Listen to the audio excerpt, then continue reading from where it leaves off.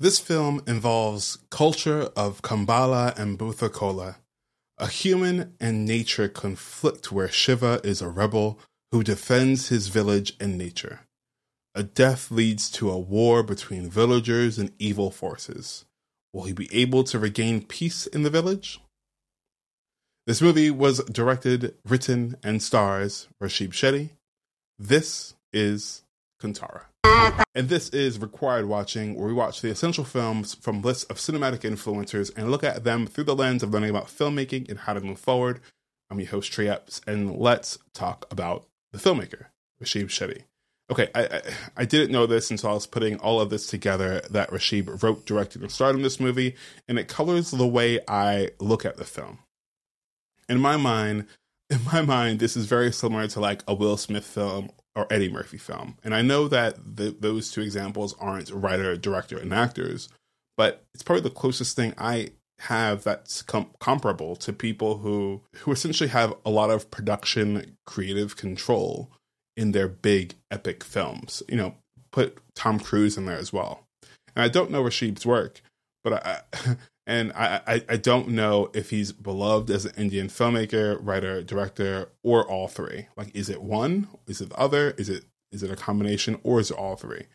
But I would have told you after watching this that he was going to be in so many more films.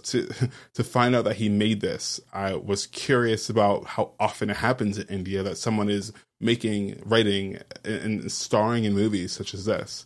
And I feel like it's a different beast entirely than America, and it's honestly, I think, harder. I think you're dealing with a different budget entirely, so I give him so much props for doing this. Reading about how some of the films like Bahubali took years to make while it was in production, I'm really, really impressed, as this epic was no small feat, although very different from some of the other films that I've seen that were epics. The big nature of Kantara, it was one of the highest budgeted films to come out of India, which was still under $1 million, which is insane. And I really loved every moment of this. Now listen, I'll say this up top. I know that the director of Tumbad and Rashib Shetty have some words about how male toxicity is glorified versus, you know, what Tumbad was about, which is really putting down the greed aspect. It was really putting down how we let our nature kind of overcome maybe what's right in the world. I'm not here for that. My personal opinion is, you know, like, toxicity in all is terrible, but it doesn't mean that it doesn't have a place in cinema. I think what we the audience take away from it is the most important thing. And I think what's really important is that Shiva's nature, the way he acted, isn't always good. And I hope that we can acknowledge that he's a flawed character. He is not someone who's imperfect. He has issues. But I think that's what made him so fun. It made him fun because you're like, this guy's being an idiot. He may be right in what he's doing. The way he's going about it is completely wrong. But watching Shiva go from, or let me take a step back. I know nothing about a Buthakola. Buthakola? I know nothing about this. It's incredible to I say this a lot, don't I? I say it's incredible, but I really enjoyed being able to go back and understand this culture. If I'm pronouncing it properly, is it Kannada? I don't want to say Canada, but is it Kannada? Kannada films and the region and all of that it's just something else that I didn't know about. I didn't know about this region. I didn't know about the style of movies, and it was. We'll get into the fun facts in a bit, but it wasn't made to be this big of a film. And it just goes to show, again, how specificity in our storytelling can be universal. Our themes can be universal. I just found out that I'm like 1% Indian, so there's that. But I joking, it's true, but I jokingly say that because when it comes to marginalized people, I feel a real connection to them, which is why I feel so connected to Indian cinema. I feel connected to anyone who's not a white man, to be perfectly honest with you. I think we all have this understanding that we all have had real hardships, whether that's colonization, whether that's slavery, whether that's racism, whether that's people's biases against us. It's really important to have that solidarity and and personhood with each other. So that's why I feel so connected. Because someone asked me why I was doing Indian films specifically, and I told them I watch all films that aren't American right now. I watch American films as well, but I'm doing deep dives into like Japanese films, Indian films, French films, and I'll always try to expand my knowledge into that because our culture, like the world, has so many cultures that are so connected. And this film really, really proves that. Again, I don't know much about Abooth Kola other than what I read after the film, but as they were doing it, I felt the connection between other cultures, like the Mayan culture, the Hispanic culture, the African culture, on how we all have very similar rituals, which aren't always directed at obviously the same gods or deities or whomever, but I think we all have very similar rituals that are trying to come across and have the same effect. And again, I could not have felt more connected to watching the end where Shiva is in the garb, in the dress, and in the makeup and everything, and he's doing these dances, and it steals your breath away to watch him do this, and everyone who was doing it throughout the film, maybe one or two other actors, right? It's really incredible to see that happen, and again, it may not be the exact 1-to-1 that Mayans do X, Y, and Z or wear yellow makeup, but it's certainly similar, and I felt so connected to what they were doing and what was being said, even to the point of like trying to move people out of their homes in the forest. Like that's so important, and this could have, I think, in any other like director or writer's hands, it's like, oh, we got to save the forest and the trees because of the climate. And I think that may have been part of like what's his name? I forgot his name. The other guy's name, the antagonist, the forest ranger. That may have been part of his motivation, but that wasn't something to be celebrated. What was important was that like people were being displaced from their homes for centuries. Let alone the fact that they have this agreement with this god. They're being displaced, and that's something that we need to focus on. And that felt really important. It felt really important to talk about how people are often, because of the government, are often being told that they have to do things that aren't really good, right? Like it was just a really bad setup from the beginning. So to have Shiva step up, and honestly, I think it was really dangerous, some of the things that he did. I'm not sure how things are in India, but I feel like if I stepped to an agent with a gun like that, or like he would have arrested me if I would have been popping those fireworks like that.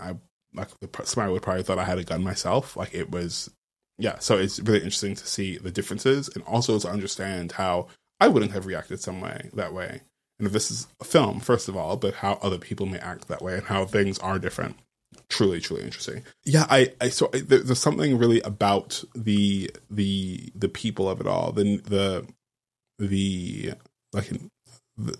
community of it all, that was really exciting. To have his mom, first of all, to have this grown man, and my assumption is that like Shiva's at an age where he should be married, should have kids, and the impression that I got was like all of his friends were also older than him, like roughly older, a bit older than him, so they should have been married, had kids, and do all this, and like it's almost like this comical thing of like these boys being boys and like living out on the land and doing whatever with the landlord and getting their money and doing this thing,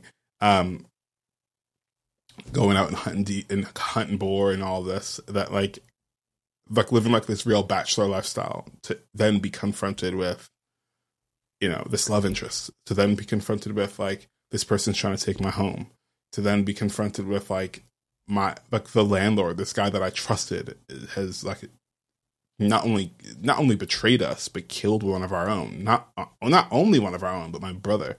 It's really hard to come back from that. And what it really felt like was this movie was on a roll in terms of like giving you plot point after plot point of like, it's not going to let up on what it's trying to do. It's going to continue to slap Shiva in the face, give him some wins, but it's going to continue to slap Shiva in the face until we get this final moment when he's being possessed and he's killed. And there's such an effort such an effort for everyone to rise up, and people are being murdered, and the landlord's just sitting back and being so evil and so disgusting and shooting people from like a camping chair. And when Shiva's murdered, it's heartbreaking, right? We all know something will happen, but we don't know what. At least I didn't know what was going to happen. I knew he was going to come back, just didn't know how. But to see that happen and to see how, I thought it was really fun. I know I shouldn't say the way he was murdering people was fun, but it was. But this action sequence was so fun to watch, and to finally get more of this, right? Because we saw a bit at the beginning.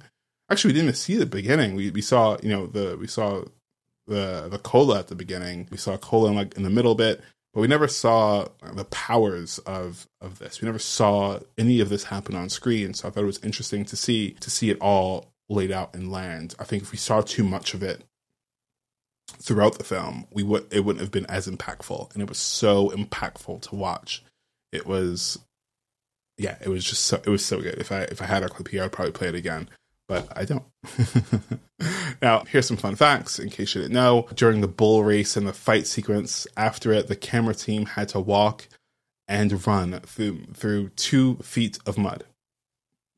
Okay, like that it's so much mud, and that's really taxing to have to do. So it really shows that people were really in it to get the shot done. Manasi Sudhir, who played Shiva's mother, is the same age as Rishabh Shetty. So essentially, someone his age played his mother, which is ridiculous. Does that often happen? Like, that seems so wild to me. So much to the point of, like, when she came on screen, I was like, that's not his mother. But they can't possibly be his mother. But okay. So there we go. In case for those who don't know, the Booth Kola was also referred as a Deva Kola, is a ritual dance performance prevalent among the Hindus of Tulunala and parts of northern India. Sorry for screwing up these names. This dance is highly stylized and held in honor of the local deities worshipped by the Tula-speaking population. A noted film critic from the north of India asked Rishabh if he had any qualms and uncertainties about the presentation of the extremely regional ritual of Butkola on screen and for an audience that might not be well versed in the tradition. And Rishabh laughed it off, saying, "No, I have always believed regional is universal." To Kantara's credit, the film was originally conceived as a regional Kannada film only. The film's universality of theme and its soulful connection with non-Kannada speakers was the reason why the production house decided to dub the film in other languages. The movie's glaring success at the box office became a testament to the espoused universality principle by the director and lead, Shetty. I've said this just a second ago, but it's so important to really dig down and as filmmakers, understand what makes our films universally loved, and that's being able to tell stories that are specific to us, that may not feel like people understand it, but they do. Again, I feel very connected to a lot of cultures that are in my peripherals that I may not know entirely. I feel very connected to Indian cinema the same way I feel very connected to Indian people and feel connected to other marginalized people, because I am a marginalized person and I understand that we have our own specific things that we do, and that feels universal because it's showing that on screen allows people to connect that part of them. And as audience members, we just have fun with that. We have fun with learning, stepping out of the theater and going, I don't know what I just saw. I don't know how much of that is real. Or I may have heard about something like that. I know that they do that in North India, but I didn't know it was like that. Or I didn't know it could be like that. I didn't know. And I think that's really fun to walk out and be curious about what you just saw. In terms of scene stealers, Kishore Kumarji is absolutely a scene stealer. He is, an older man who just got absolutely dogged on this entire film. He could not catch a break, and I feel so bad for him. I feel so bad for him. But I was so happy that I don't know. It was just really nice. It was really nice comedic relief that was just met with, like, my heart was gushing for this man to just get a win. I just wanted him to get a win. So much so that, like, even his gun and his stories are being, crapped on the entire time. So I thought it was really, Really funny. So in terms of like how I would make this better, which is a part of the movie, which is a part of this where I jokingly say something, and I was thinking about it, and I was like, I'm not sure. I don't have anything. And again, I think initially because of the poster, because of the face on the poster, because I saw so much of it, I thought, the deity would be so much more of the story. And I think in theory he was, in practice he wasn't. But again, upon reflection, I think if it was just like magical power or like God thing, like it would just be too much and it wouldn't be as impactful as opposed to like the end where it's like, this is why this God is showing up. This is why this deity is showing up. And here's why it's important to the story that is now. And I really appreciate that entirely, that it wasn't just being overused. This wasn't a Marvel film where it just had magical powers. It was so direct and specific, and I'm sure it would have cost a crap ton to continue to do anyway, but you get the idea that it was sparse and it was important for it to be sparse. Is this movie required watching? I think so. Thank you so much. Thank you so much for recommending this film to me. And for the young lady who commented a couple of days ago and said, you have to watch this movie. And I responded back with, it's still in theaters and none of my theaters is showing it. And she said, it's on Amazon Prime. So thank you for that, because I wanted to see this for a couple of months now. And I'm so happy that I was able to. But what did I miss from this movie? Is there anything that I missed? Anything that I should be paying attention to, or your favorite parts of this movie? Again, my favorite parts was anything with Kishore in it. I really enjoyed his comedy relief, and I really think that Rishabh Shetty did a really great job of making this entire thing and leading the way. And it makes so much sense that this movie was so popular, not only in India, but around the world. And yeah, I will definitely be making a trip soon. Not soon. I don't know when, but I will be making a trip to watch something like this in theaters, because I think you just got to see it to believe it. And I don't think watching in New York is going to do me any justice. Yeah. With that said, if you like me reviewing movies like this, if you like this that we're doing here, be sure to check out our other videos, like, subscribe, do all of that stuff. And until next time, thank you. That's all. Thank you. Until next time, peace out, guys. Bye.